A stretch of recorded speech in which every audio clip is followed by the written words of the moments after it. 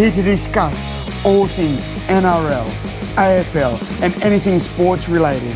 Please give a warm Aussie g'day to the footy fanatic and America's own Corey Jackson in Outside the Sheds. Greetings, salutations, and welcome to Outside the Sheds, a movement in the world of the NRL, AFL, Rugby League, Aussie rules, outside the bubble. We do it all here, week in and week out. Welcome back, Shedheads. I hope you're having a great week. We're recording a little earlier this week. I have an event that I have to go to on Wednesday, a big birthday bash. 90 years in kicking. That's all I need to say about that. But it's going to be a nice birthday celebration that we're going to go to, and we're going to have a good time tomorrow night. But that's about tomorrow. We're not here for tomorrow. We're not here to talk about birthdays. We're not here to talk about celestial events around the world. No.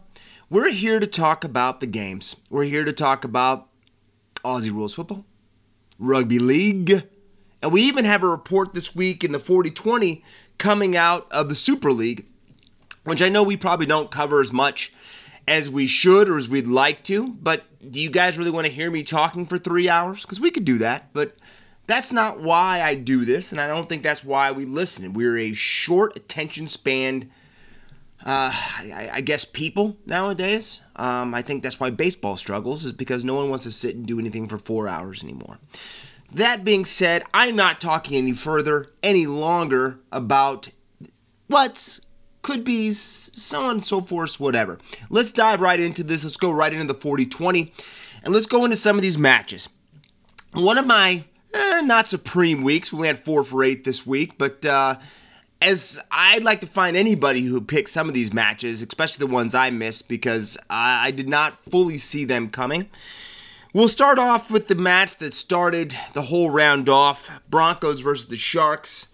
The Broncos and the little general Adam Reynolds continued to let the Sharks have a hoodoo when they go up to Queensland, beating the Sharkies 16-7.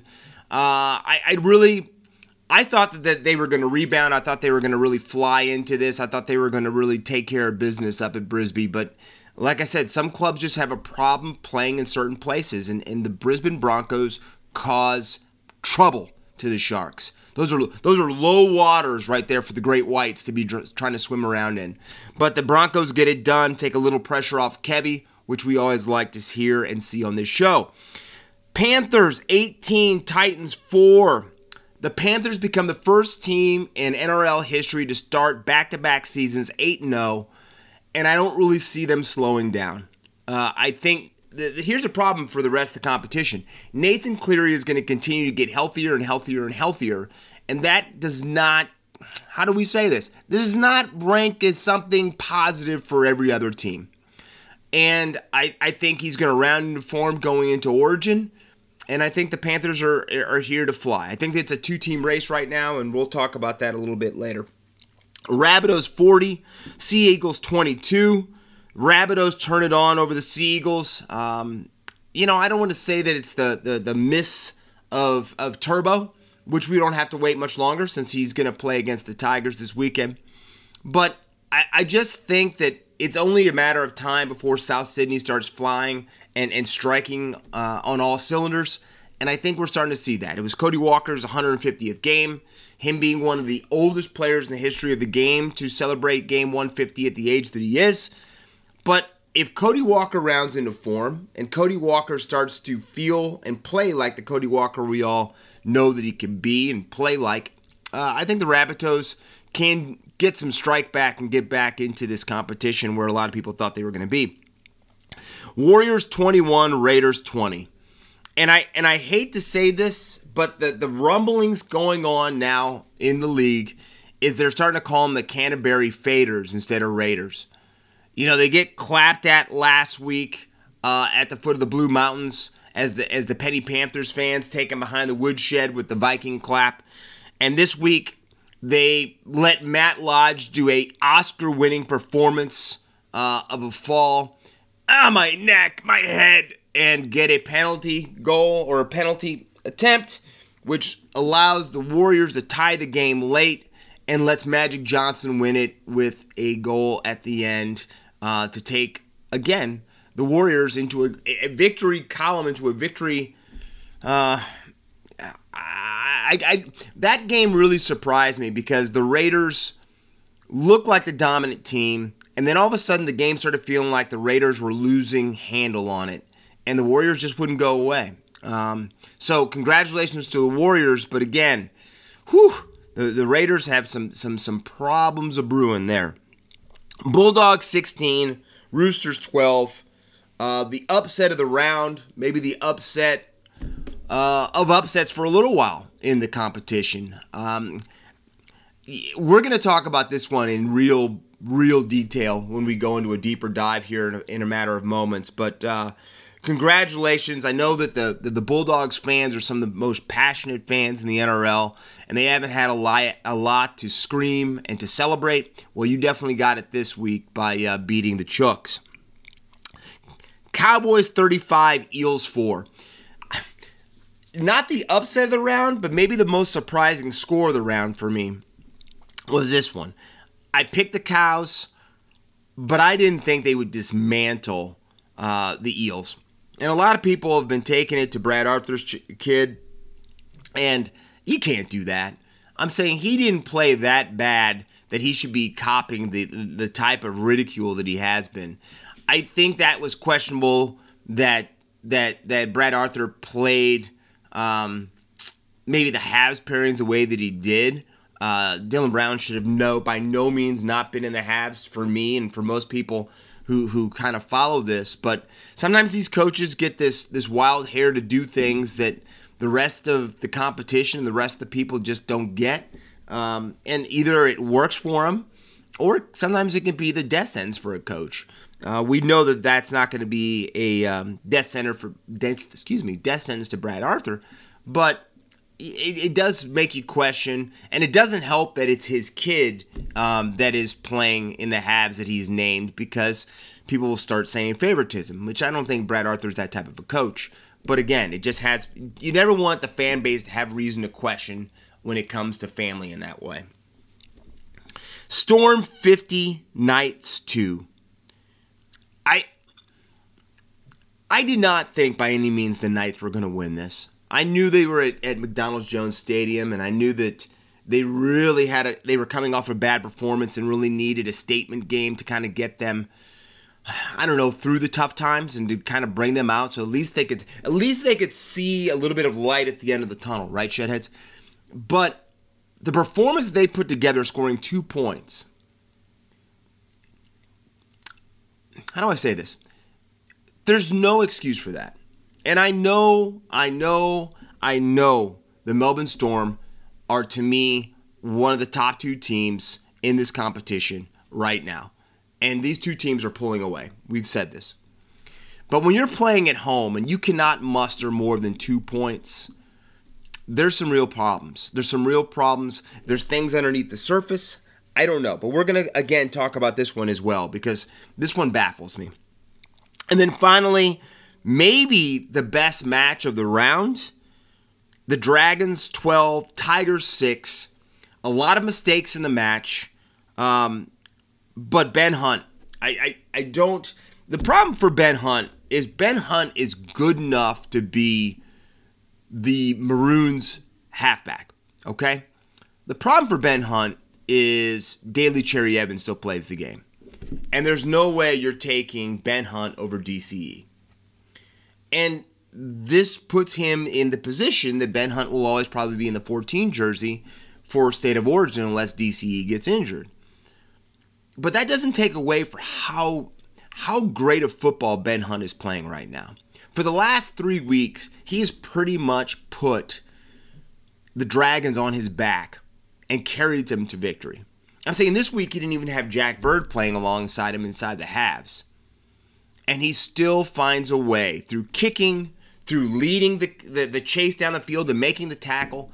He's just playing some incredible footy right now. And I don't see that changing.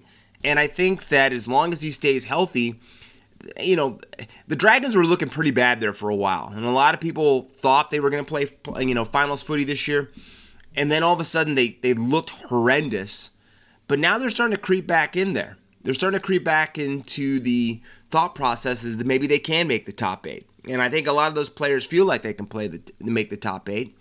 And there's no reason not to believe that they can't with the way that Ben Hunt's playing right now. And so it was it wasn't the most fundamentally sound match I've watched, but it definitely had a lot of intrigue to it. But that was the round. Again, like I said, I went 4 for 8. But let's go into some deeper dives about this last weekend. And I want to start with Gus Gould bringing the fire and brimstone to the sheds at Canterbury, unsettling people, going after Kyle Flanagan, and just calling people out. And if you've listened to people that have been coached by Gus or have taken a spray from Gus, and if you guys don't know what spray means, that means just taking a outlandish beating verbally from somebody, okay? But Gus is famous for being able to just eviscerate somebody when it comes to breaking them down and making them feel horrendous about themselves and calling them out, embarrassing them, but trying to bring the best out of them at the same time, all right? You gotta be tough to be around Gus. You just have to be. He's a no-nonsense individual, and I think that's either something you love about him or it's something that turns you off about the guy. I love the guy. I think that I love to listen to his commentary. I think he's got incredible insight. I almost wish that he was running the game.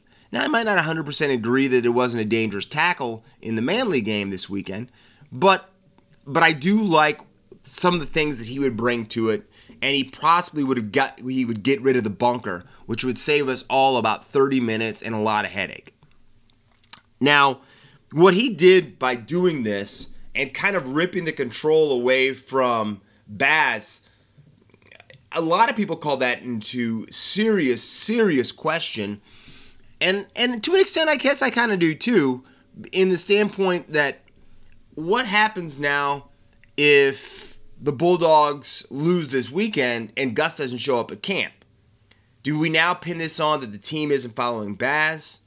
Are they only fearing Gus? You know, what's the real story with this? But I will tell you, the two things that came to light again this weekend when they beat the Chooks. One, Josh Adokar is a bad man. The Fox is no nonsense, a bad dude. He had 2 tries in the match against the Roosters and really has been the best player all year for the Bulldogs. And there's an air about Josh Adokar where he feels and he shows and he leads like he's been there before. And he has been, all right? Besides him starting his career with the West Tigers, which a lot of people don't even remember, the Fox, there's something, he's got a charisma about him. When I met the Fox, he made it feel like I'd known him for 5 years. Laughing with me, just a really, really, really cool dude. But I think he's got now, after going to the Storm and playing and winning championships with Melbourne, he's got an air of, I'm a winner too. And I know what it takes to be a winner. And I'm going to show you what it's like. Just get on my back. And that's, to me, the brilliance of him. And that's why, without nothing against Jackson, easily Josh Adokar would be my captain of the team. Easily, without thinking twice. He would be named my captain going forward. All right? But the second player that really showed up was Kyle Flanagan. And Kyle's really copped it. I'm saying I don't think he gets along great with Baz. I think him and Baz, I don't know what it is. I don't know if it's because Baz played the position and he wants a certain thing out of his halfback, and maybe he's not expecting his halfback to look like Kyle. I don't know what it is. But it does not feel like they have the warmest of relationships. And you don't have to like your coach always, as long as he brings the best out of you. But I don't know if he's brought the best out of Kyle. And then all of a sudden he gets this huge spray, because the report is that Gus went after Kyle quite a bit in the verbal assault. But the only thing he did was to brush it off and go out there and have, again, a pretty darn good match. Not gaudy stats, but a match that he did steer his team around the field and he let Burton have the ability to make good kicks by setting him up in the right position at times. All right? And that's what a halfback's job is to do, is to steer your team around. And I really do feel that Kyle Flanagan has really got the short end of the stick quite a bit. I think he'd probably be in the halves right now with Cronulla if his dad wouldn't have got sacked. And then I just don't think that he's got, he goes to the Roosters, and I don't think it worked out well for him there, and it ended bad, and he kind of got jettisoned from there, and he just has not found that place to sit. That's why I thought that if Madge didn't pull off these last two victories and kind of get a little bit of the heat off him, I thought we were going to see Flano taking over for the Tigers, and I thought he'd put a move in to get Kyle over at the West Tigers. And the good thing about the West Tigers for Kyle Flanagan is the Tigers have been so bad for so long now, people just want results there, right? So the pressure goes off of him and allows him just to play his footy without feeling the weight of the world. But Kyle Flanagan stepped up, performed well in the halves, and that was something really to be commended, because it's not easy when you take a spray like that to actually bounce back and to play a really, really good match. But like I said, I don't know where they go from here. They've got, again, a pretty tough match this week, and I think they've got the Raiders. So you've got a team that are both desperate, and again, it's going to come down to how they look this weekend against the Raiders, or do they look strong? Do they look like that win over the Chooks is something they're going to build off of, or does it look like it's something that they're going to really struggle with the rest of the season? I think also coming out of this match, and I'm not really going to go into a deep dive on this right now. I want to give it a little bit of time to really, really shake itself out. But you really are starting to think and look, are the halves for the Roosters the right combination to get the best out of the team? Like, I don't know who should be in the 6 or the 7 between Walker and Luke Keary. And I don't think, I think they're going to have to get that right, that setup right, for who should lead the team around the field and who should be in the 6 and all that type of stuff. Because until they get that right, I think you're going to see a Chooks offense that really doesn't know which direction they're going to. I'm saying if they didn't have Teddy and Joey Manu, that team could be in some real trouble right now, in real trouble. But they have those two players who have been able to kind of pull them to the shore when it looked like they were going to drown a couple times. So we're not going to go into it deep, but I'm going to say this could be a problem on the horizon here if they don't get this together and get it together soon. 120 points, said Shedheads. 120 points in 2 weeks. Now that's beyond freakish. We all know this. That's just not something that should happen almost in today's day and age of the game. But it has. Now, normally you would say, man, is this just is this just kind of is this real? Okay? Is this just something real, or am I having a dream? But then you hear that it's Bellyaches boys. You hear it's the Bub and Storm. And then all of a sudden, they're playing so well. They've got such a history of doing this. You're like, oh, okay, I can see that. Ryan Papenhuyzen, Cameron Munster are in strike form. Munster's in the best shape of his life right now. Papenhuyzen seems like the fog is 100% gone in his concussions. And he is playing some incredible footy. Now, I don't know if he can get a concussion with that helmet head he's got, that Joe Dirt he's got on top of his head. But either way, the guy is playing incredible footy. He might blind somebody with that rat tail smacking him in the face if they try to catch him from behind. But he's an informed fullback right now. I'm saying if it wasn't for James Tedesco, you would have to say that Ryan Papenhuyzen is the favorite to be the Blues fullback for Origin. Cameron Munster, right now, playing for a contract. No one knows where that's going to be at. but he looks like he's having an incredible time, one. He looks faster. His quick twitch muscles are moving and exploding like we haven't seen. Probably because he hasn't chased those down with any, triple X golds. But, or 4X. I'm sorry, all my friends up in Queensland. 4X gold. 4X. But he's playing incredible football. And that's not going to change. And as long as both those two stay healthy, it sets up for an incredible match in Magic Round against the Panthers. One that I think all of us in the rugby league world are crossing our fingers that no one hits a stumble in the road this weekend, so we can have that matchup on Saturday night up at Suncorp. But then you have Harry Grant. And Harry Grant, there was the big Brandon Smith, Harry Grant, who should be the hooker, who should be the dummy half of the team. And then Harry Grant gets injured, and Brandon Smith, wins, hooker of the year. The thing about it is this. He's gone. Brandon Smith is going to be a Rooster next year.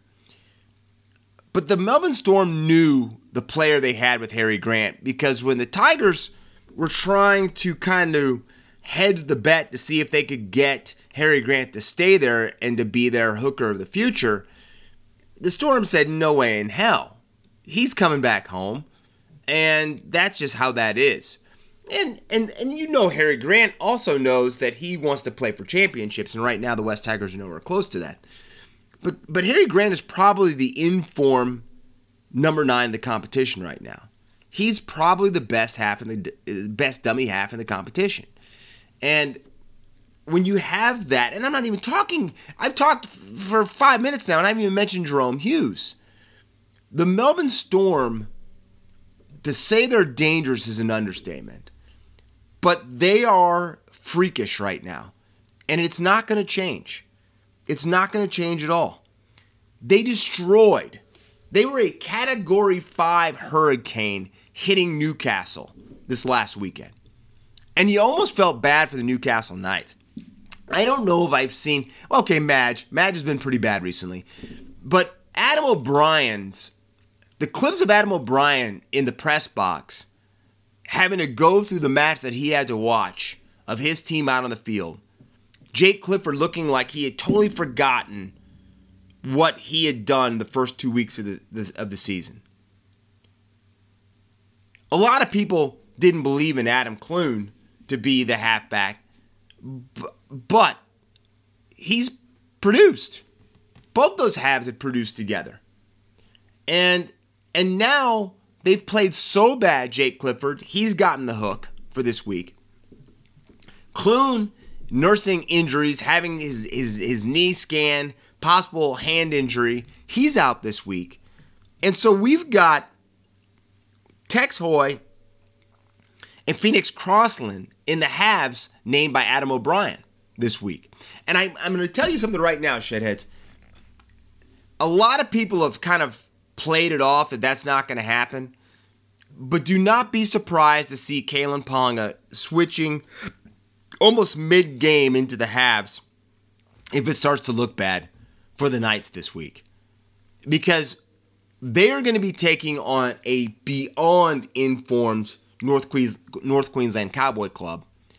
And I think that's the other reason that Adam O'Brien pulled Jake Clifford, because I think the pressure of going up against his old side, it really wouldn't have gone well. And we're talking so not gone well that the damage that could have gone down and taken place might be something that really sets, Jake Clifford back for quite a while.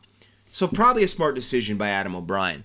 But do not be surprised to see Kalen Ponga possibly switching into that 5/8 role and Tex Hoy dropping back into the fullback position in that match.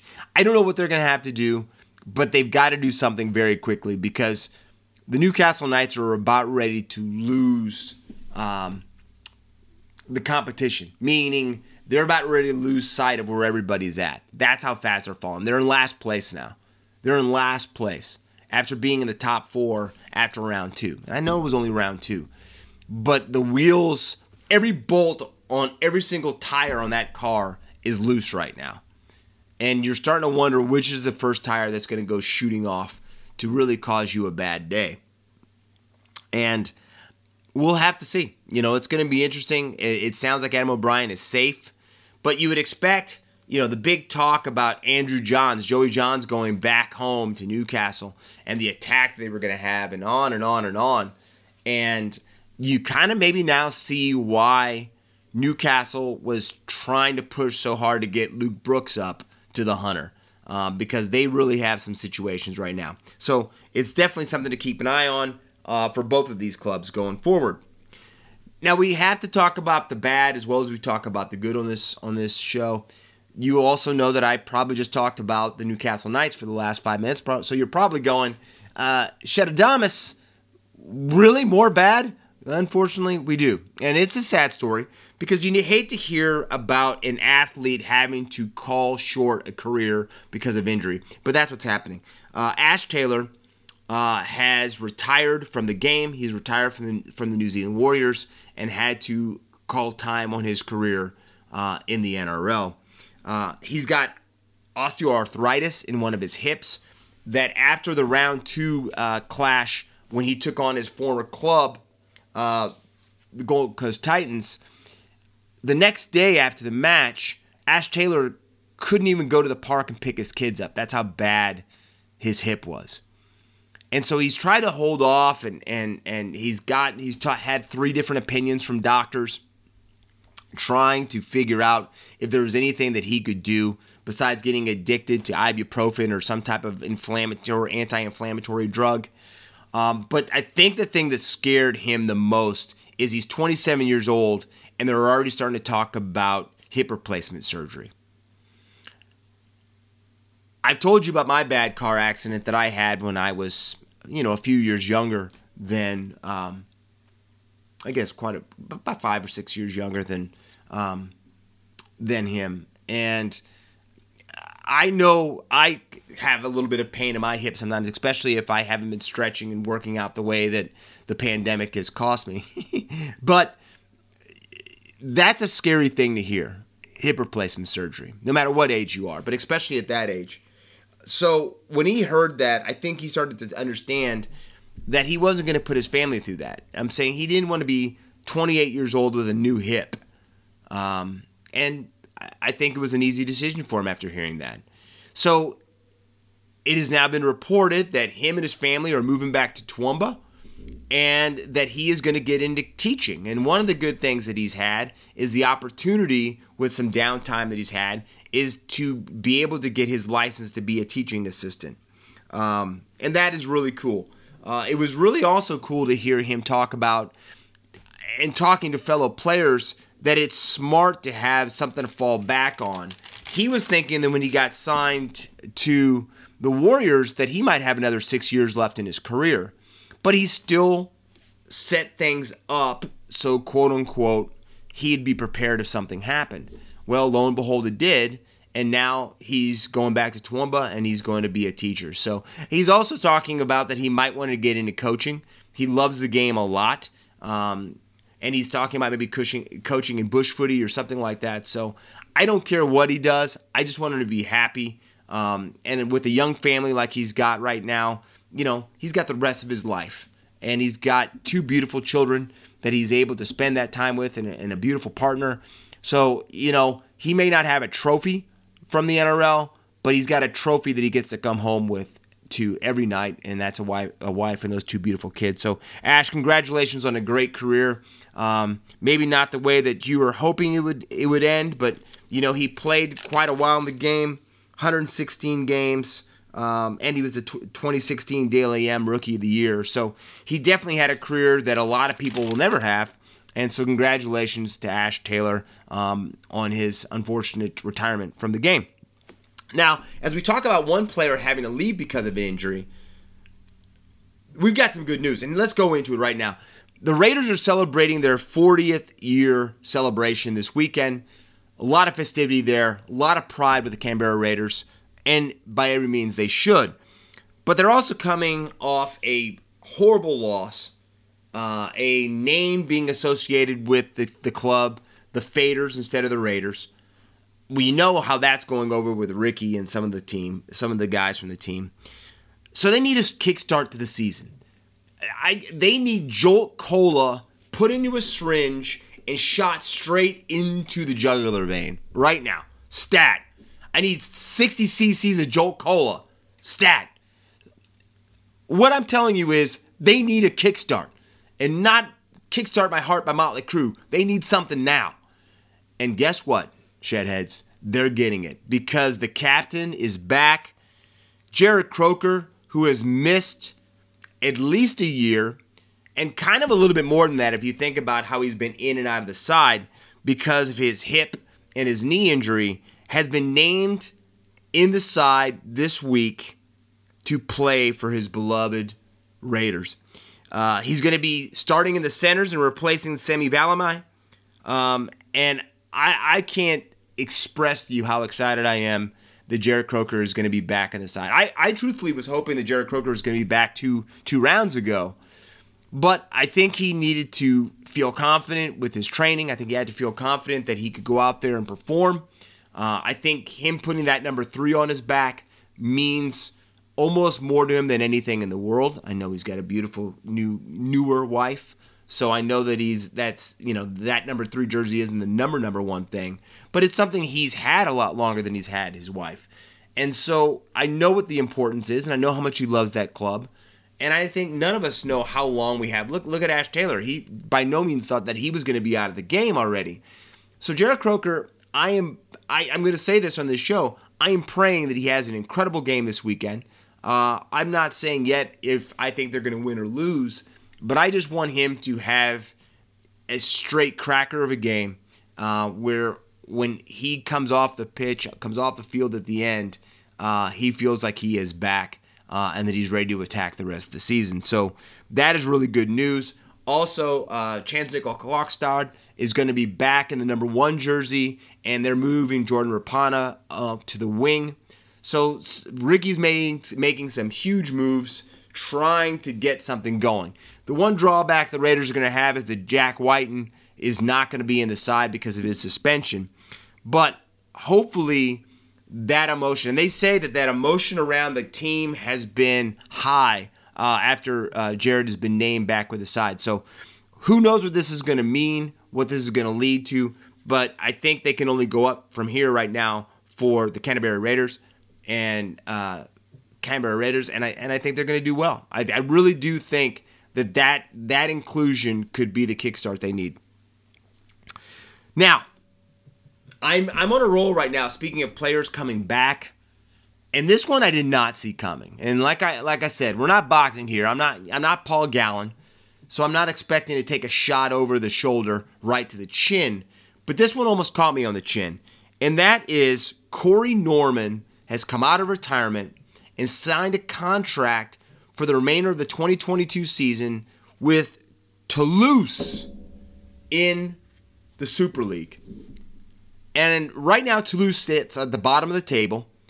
And I really think that they are looking for a guy that can come in there, play multiple positions, and really provide a strike. Now, what I think catches a lot of people off is that Corey Norman said he has nothing else to prove. He's happy with his decision to retire and to move away from rugby league, but maybe not as much as he thought he was going to have, because he has signed to come back there and play with a club and to get back into his profession of rugby league. I'm really interested in what Corey Norman's going to look like. I know he's going to have probably at least 2 or 3 more weeks that he's going to have to try to get his body back the way that he wants to. But I've always said I think Corey Norman has a lot of talent. I just think a lot of times it's tough to keep Corey Norman focused at the matter at hand sometimes. So, interesting development, and I'm very interested to see what Corey Norman does with this opportunity he's been handed to go and play in the Super League. Now let's go into some picks for this round. And like I said, we went 50% last week, so we need to pick that back up again. We've been really hot the last few weeks, so let's see what we can do. Thursday night, Broncos versus the Rabbitohs. The Adam Reynolds return match. Adam Reynolds coming back home, back to Sydney, back to where it all started, and able to take on his beloved Rabbitohs. And for that reason, for that type of emotion, I'm taking the Brisbane Broncos to beat the Rabbitohs on Thursday night. Friday night, the match we've been talking about recently, the Bulldogs versus the Raiders. Who's going to happen? Are the Raiders back, or are they going to continue to be the Faders? Are the Bulldogs just a one-trick pony, or does Gus Gould have these guys ready to, put a bite back into their game? Unfortunately, I'm going with the Green Machine. They're at home. I'm taking the Raiders, riding that wave of emotion of the captain being back. I've got Raiders over the Bulldogs. We've got a big match here. 2 weeks ago, this looked really exciting. But since the Tigers match and the Cowboys match, the Eels have been in a little bit of a downward spiral. And, the Panthers are the Panthers. So I can't pick against Penrith right now, and I think you'd be foolish if you did. Saturday, Tigers versus the Sea Eagles. Some people want this to be a grudge match between Jackson Hastings and DCE after the fallout that happened when Hastings was with Manly and things went bad and pretty much helped be the final nail in his coffin to get him sent out of the NRL the first time. DCE has downplayed all of that, but with Turbo back, it's going to be tough for me to bet against the Sea Eagles, and I'm taking Manly over the Tigers. Then we have the Titans versus the Roosters. A Titans team that played pretty darn well against Penrith last week, against a Roosters club that really don't seem like they know which direction they're going in. And I know they do because Robbo is still their coach, but they just have not looked like the Chooks that we're used to seeing. Well, what better time to get back? I'm taking the Roosters over the Titans. Saturday night, Knights versus the Cowboys. I don't have to go long with this. I only have to say Hoy and Crossland. Give me the Cows. Dragons versus the Storm.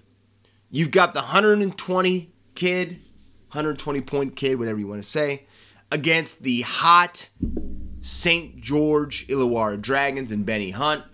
I really wanted to pick the Dragons in this, but there's no way I can take a team besides the Storm right now. Next week could change at Magic Round, but for the time being, I'm taking the Storm all the way. And then Sunday, Warriors against the Sharks. Sean Johnson up against his other team. Going to be very interesting, but I really think that the Sharks are just a better club all the way around. And Dale Finucane will be back, which they're saying they're projecting he'll be back with the side. I can't go against the Sharkies. I think the Sharkies win, and they win sound in that match against the Warriors. Now, let's go on to our other love. On the mark, let's go into the world of the AFL. And I got to tell you something. We were below 50%. Not happy about that. There were some shocking matches, really close matches that went the other way. We're going to have to deal with it. But I got to tell you something. The match that started off the round, Tigers 165, Eels 56. The word dismal can't really do that justice. West Coast is in trouble, folks. Shedheads, I know we're talking about Newcastle having some problems. Newcastle looks like the buy of the century compared to the West Coast Eagles right now. It was so bad I didn't even see it coming, but it happened. And we're going to talk a little bit more about this match in a little bit. Dockers 69, Cats 66. The Dockers stunning the Cats and really, really, really put their stamp in this competition. Giants 113, Crows 54. To me, a major statement match played by the GWS boys, showing that they're not going anywhere and they're not quitting on their coach. Demons 91, Hawks 81. Hawthorn gives the Demons a scare, but again, when you're playing with the strike that the Melbourne Demons are playing right now, you laugh at the face of fear. Power 43, Saints 42. A come-from-behind victory for Ken Hinkley's boys. And I said I did not think they were going to win this match, but I said last week after that victory, I said, what happens if the Power put together 2 in a row? Because no one thinks the Power is bad as what the beginning of the season has shown them, or shown us all. And I think that showed with the way that they played and the way and the heart they showed by getting the victory here. Blues 114, Roos 64. I'm just going to say Blues get back on track. There's nothing else to really say there. Magpies 115, Suns 90. Ginnivan, again,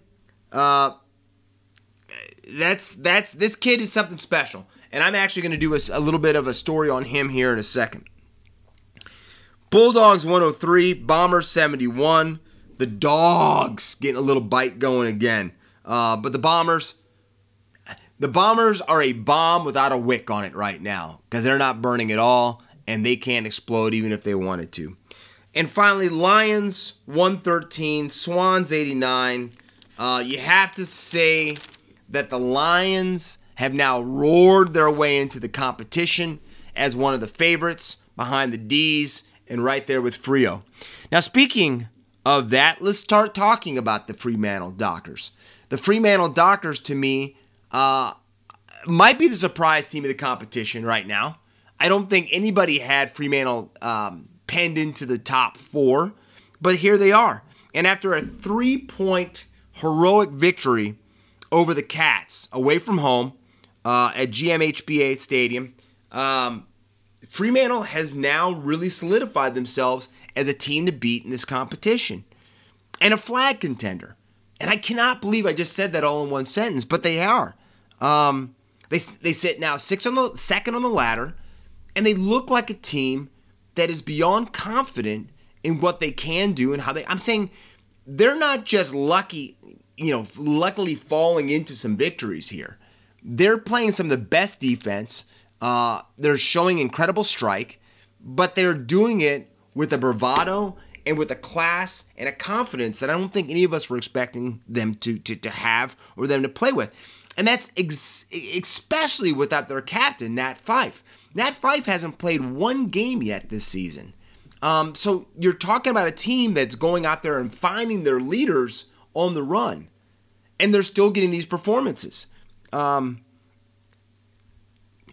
was only the club's 4th victory ever in 19 attempts at Gardenia Park.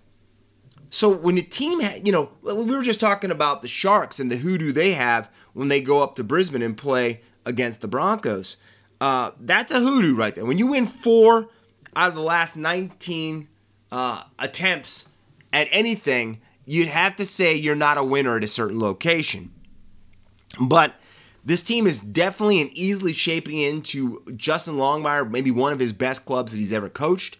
And I think that the sky is the limit right now for the Dockers. And if Nat Fyfe comes back in really good strike and in really good shape, it's going to be very interesting to see what this team can do and what they can become. Well, last week I was playing the Death March music for the GWS skipper, Leon Cameron. It was looking bad. There was not a lot to celebrate for GWS.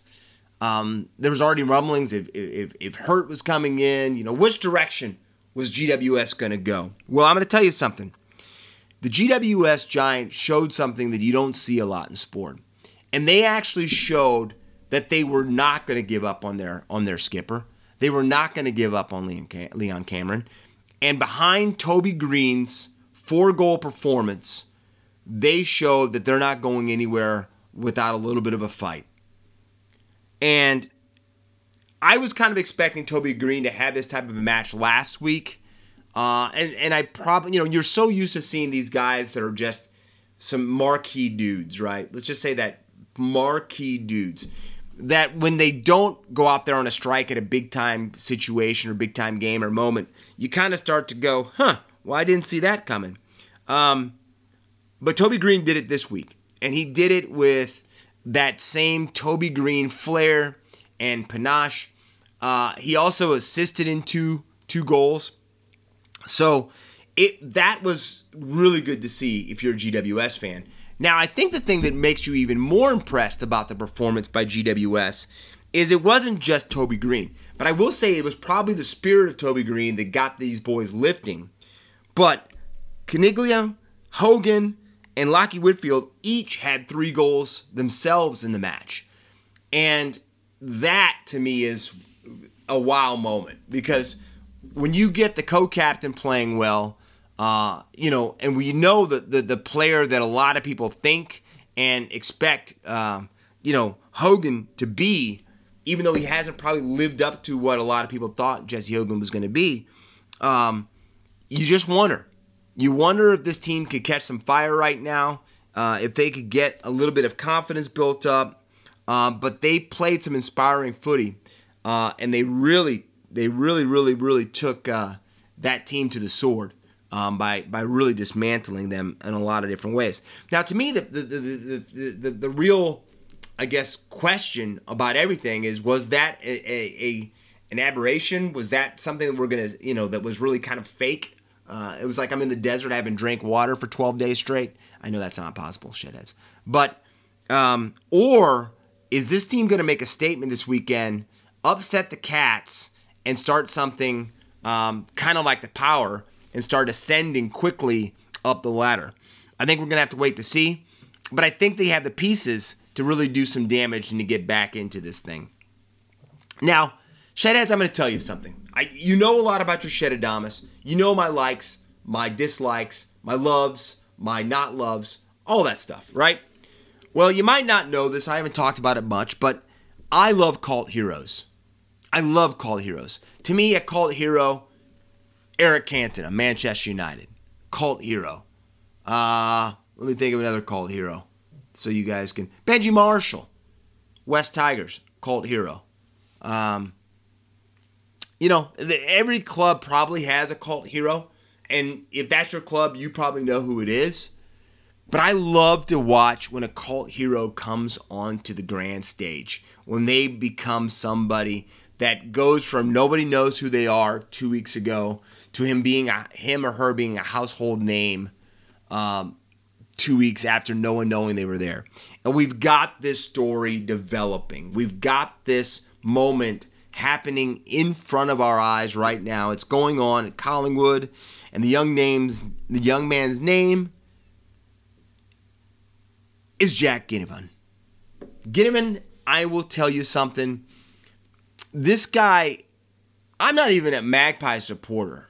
I have nothing against Collingwood. I think that they've really dropped the ball in the way that they've done some players who may not look like everybody at the club, if you know what I mean. And I think that has no place in the game. But Collingwood has a long, proud history. Like I said, a tainted one right now with some things that have happened. But they've had some famous players before in the past. Swan and, Buckley. Just naming a couple right there, right? Well, in the last 2 weeks, forward Jack Ginnivan has been, like I said, he has been something special. He's kicked 8 goals, been awarded the Anzac Medal, followed that up with a possible goal of the year in his 3-goal performance from last weekend against the Suns. And you just kind of see the light going off in this kid's eyes. And I've said this. The lights turn on for every player differently and at different stages in their career sometimes, right? The thing about this young man is he's only played 10 games. 10 games, all right? So that, right now, almost an average of a goal a game. And he's kind of just starting out. Really. Now, there's the pros and the cons for this. Either this kid is going to be something special that will go down as one of the greatest Collingwood players. And I know this is early on, but what I'm saying is this type of start is that type of start where this kid hits like an atom bomb and all of a sudden he's going to be there for a while. Or he is going to be a star that burns bright quick and then it goes out. To me, it all comes down to a couple of things. And that is proper structure for him, team leadership to help guide him in the right way, in the direction. If he has off-field, indiscretions. Now, he went out for a couple beers with his mates after the Anzac performance, and some of the leaders brought him in to say that that's not what we do. But then he goes out and has a 3-goal performance later on, in the next round. But I just hope that this young man's star keeps ascending and burning bright and isn't a quick fire, flash in the pan thing. Because even if it is, he's already achieved that cult hero status for the last 2 weeks that he's done. But hopefully we see that peroxide blonde hair running up and down the field for Collingwood for quite a while, and he only gets stronger and better and more confident. Now, the team that Collingwood faced this weekend is one of their arch rivals, and that is the Richmond Tigers. The Yellow and Black haven't had a lot to cheer about this season. They've lost. They're 2-4 right now. They're sitting in 12th. Trent Cotchin hasn't played every game, and now you come with the performance of Dustin Martin, stepping away from the club after round 1. Well, finally, Tigerland, we've got some positive news. And that positive news is that this week against the team, just the aforementioned Collingwood Magpies, Dusty's back. Dustin Martin is expected to run out on the field for the Tigers in the key pivotal matchup against their, I don't want to say beloved rivals, but their most despised rivals possibly in Collingwood. I don't know. Reports out of Tigerland is that Dusty's been training well, that he's been in good spirits, that he's happy to be back around the boys. But I think the only way we fully know how sound Dusty is the performance he puts in. And no one expects him to kick 4 or 5 goals his first match back, but that he gets to be the Dustin Martin a lot of us think and know that he can be. And it's going to take a lot of mental fortitude to get through this and to get there. But again, I've watched Dusty do some incredible things. There's a reason that he is probably my favorite AFL player.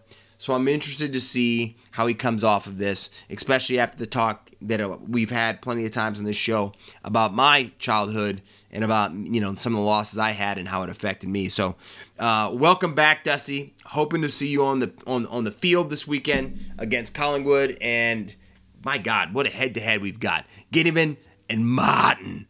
Going to be some good stuff. Now, let's get over to some picks. Like I said, we were under 50%. We don't accept that here on Outside the Sheds. Your Shedadamas expects a lot from himself. And one of the things he expects to do is to win. So let's get these picks going. Friday, Bulldogs versus the Power. I'm staying with Hinckley's boys. They make it 3 in a row. I'm taking Port Adelaide. Roos versus the Dockers. Do I really even need to waste some breath on that? I've got the Docks. Magpies versus the Tigers. This to me is a coin flip game. It's at the MCG. Dusty's coming back. I don't know yet fully if Kachi's playing. He was rested, so hopefully he's doing well and that he's out with the side. But I've got the Tigers winning that match over Collingwood. Then we've got the Suns and the Swans.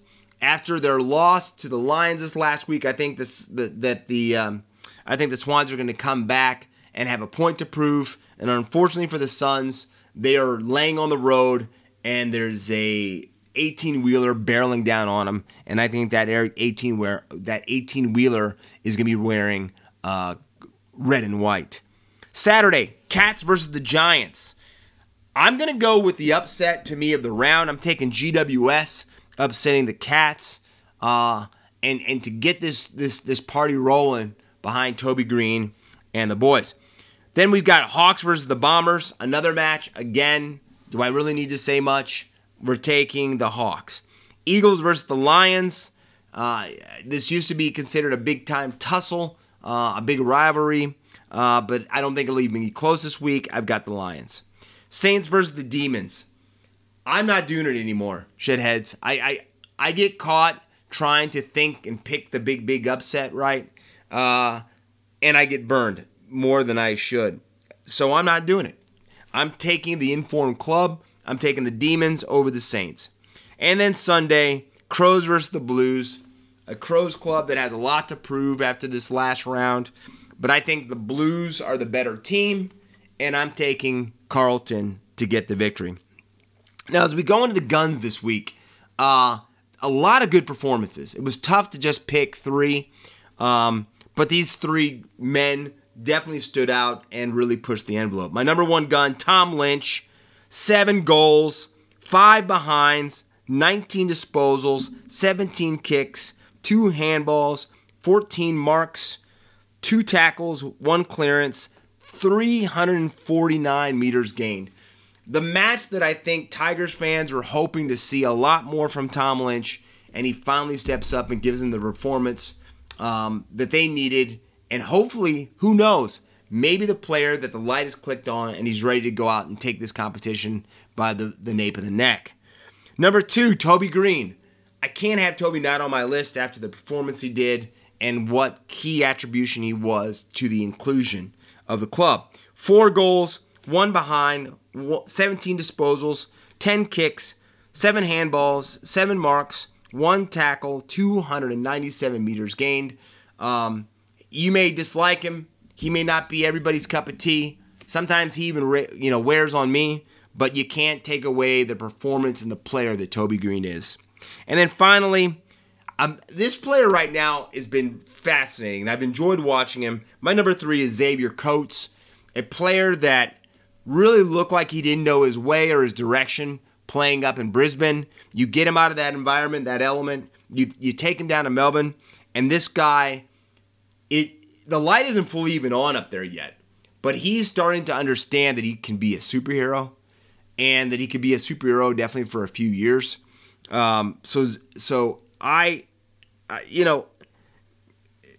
He is special. Xavier Coates is. I just can't. I'm curious, and I am hoping the bellyache isn't going anywhere for a while, because I would love to see what this kid's like after 2 seasons under Craig Bellamy. But again, 3 tries, 83 running meters, 3 line breaks, 1 try assist, 2 tackle breaks, 1 tackle made, 33 kicking meters. And again, he kind of has that sensation when I watch him. He's kind of like a teenage deer that is about ready to grow his full antlers. And I think when he grows his full antlers, he could be one of those players, again, coming out of Melbourne, that is one of the toughest players to play against. All right, let's go outside the bubble. And I'm going to tell you something. We've talked a lot about my favorite sports. We've talked about the things that mean the most to me, and that's not even just Mrs. Shedadamas. No, what I will tell you, I love some frozen pond. You've heard me talk about it. And maybe my favorite time of year, besides NRL, AFL playoffs, is the Stanley Cup playoffs. To me, those 3 playoffs are the 3 toughest playoffs of any sport, period. All right? And it's begun. The NHL Stanley Cup playoffs have begun. What you have to do to win that award, I don't think any other club is more difficult. Any other sport is more difficult. Because we're talking 7-game series. And it just, what you have to sacrifice to go through all 4 rounds and lift that cup, it may not be, again, a sport that's tougher to pull off that accomplishment. Especially with how the body gets through it, because nobody gets through that competition without being hurt in some way.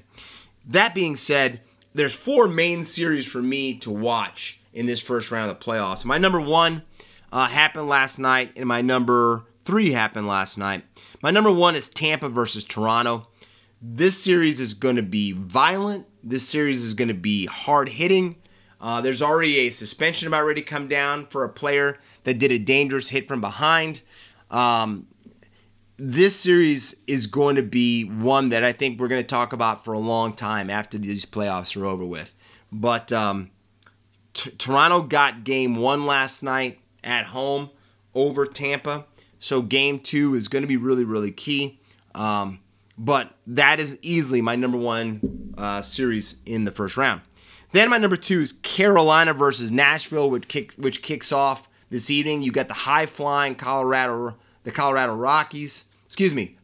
Avalanche. You have to understand the New Jersey Devils used to be the Colorado Rockies. And now they're the New Jersey Devils, and the Colorado Rockies is the baseball club. But the Avs the Colorado Avalanche against Nashville. You got the high-flying Avs against a defensive stalwart in the Nashville Predators. I think it sets up for some really, really demanding hockey, and it's going to be interesting to see whose system rides out on top. We all know that that Colorado probably has the strike team of the competition with what they can do, but I think that you've got a Nashville team that knows they don't have those type of all-stars, and they're just going to come out there and play the most physical, demanding, hard-hitting series they can take towards Colorado. And I'm so eager to watch that series. Number 3, a playoff matchup that has not happened since 1992. The Edmonton Oilers versus the LA Kings. They're rooted in history. Both of them had the great one play for them, Wayne Gretzky. And last night, 4-3 victory for the LA Kings. Kind of an upset. The Edmonton Oilers had won 14 out of the last 15 at home. They were 14-0-1 because that one was a tie. So this is going to be something. Sometimes you have to have a team win a game that you don't expect them to, or that you almost don't want them to get that series you're looking for. And now with the Kings up 1-0, it's going to be very interesting to me to see how this plays off, because now we're probably talking a 6 or 7 game series, and Game 7 in the NHL, there's nothing like it. So, and then the final series, Rangers versus the Penguins.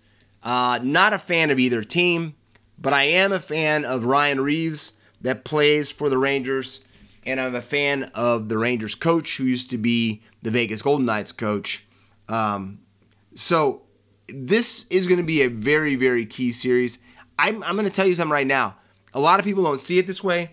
I think the Rangers handle Pittsburgh in 5 games. I think they take out Pittsburgh in 5 games. So, going to be very interesting, but I've got the Raiders marching on into the playoffs. Now, the other playoffs that are going on right now, there's a series to me that is must-watch, Shedheads, and I hope you're checking this out. No matter if you're in Australia, New Zealand, I know the times are going to be different a little bit, but the Warriors and the Memphis Grizzlies, I think, has a potential to go 6 games. I think Golden State will win the series, but after the basketball I watched 2 nights ago, Draymond getting thrown out, Clay having one of his worst games he's had since he's come back, but somehow still Golden State found a way to beat Ja Morant in Memphis. I think it is probably the most key victory in all the playoffs up to this point. But they stole one. And a young team like Memphis can't have a team with the history of Golden State. They can't let them steal games like that, because the games they should win, then they will win. So to me, that is going to be barn-burning stuff. You're going to have highlight reel after highlight reel after highlight reel. And I think that it's going to be something that's going to stick with us for a very, very long time. So if you get a chance, check out that series. Right after I get done recording this show, I'm going to go lock into it right now, because I think it's playing right now downstairs. And then finally, to me, of all the stories that I've said this week, the number one feel-good story, and I might not top this one for a while, Shedheads. You can see by my enthusiasm, you can see by my excitement, this is a cool story, this is a meaningful story, and hell yes it is. And that is Lester Wright. And you guys are like, what is he talking? Who? Lester Wright. Lester Wright is a special man. Lester Wright did something maybe none of us will do. Maybe 1% of us will ever do. Maybe the top tier athlete that you're thinking of right now could not do this. Lester Wright ran the Penn Relays. Okay? And you're like, okay, he ran. He ran the 100-meter dash at the Penn Relays. The guy's a legend. And again, you're saying, Shedadamas, what the heck are you getting at? All right, I'll get it to you right now. Lester Wright ran the 100-meter dash in 26 seconds, and he is a champion. Again, you look at me and you go, Shedadamas, what the heck are you talking about? All right, full story. Lester Wright ran the 100-meter dash in 26 seconds, did not finish last, but won the race. And the reason he won the race is because he ran it in the 80 and over division at the Penn Relays. But he wasn't 80. No. He wasn't 90. No. Lester Wright is 100 years old, running the 100-meter dash in 26 seconds and beating some 80-year-olds in the race. To me, that's one word. Legend. And I don't think anybody else will disagree with me there. Because this man right now, if that doesn't inspire you, when you, I got a little bit of an ache, I feel tired, to not get off your rumpus and take it to this life and to this world, think about Lester Wright. And if you get a chance, make sure you look up this Legends picture as he's flexing in his after-race picture. And I got to tell you something. I'm not planning on being here till I'm 100. I don't drink virgin blood for a part-time job. And I've got some serious injuries that I've had to deal with. So who knows how much longer I've got on this planet? None of us know. Hopefully I've got a lot more because I'm pretty rambunctious. I'm good. Don't worry about me, shitheads. But this guy has inspired me after seeing this picture and to read this story. And Lester Wright, you are my real gun on Outside the Sheds this week. Shedheads, we've got some great matches this weekend. We've got some tilts that are going to be fiery. I know a lot of us in the rugby league world are holding our breaths that the Penny Panthers and the Melbourne Storm can get these victories this weekend to set up the huge clash for Magic Weekend in 2 weeks. But have a great week. Stay out of trouble. Don't get caught. Can't wait till next episode. But this has been Outside the Sheds. I'm your Shedadamus and host, Corey Jackson. Until next week, see ya! And that was another fantastic episode of Outside the Sheds with Corey Jackson, talking all things NRL, AFL, and all things sports. So please remember to smash the subscribe button and share this with your family and friends and show them what Australian sport is all about.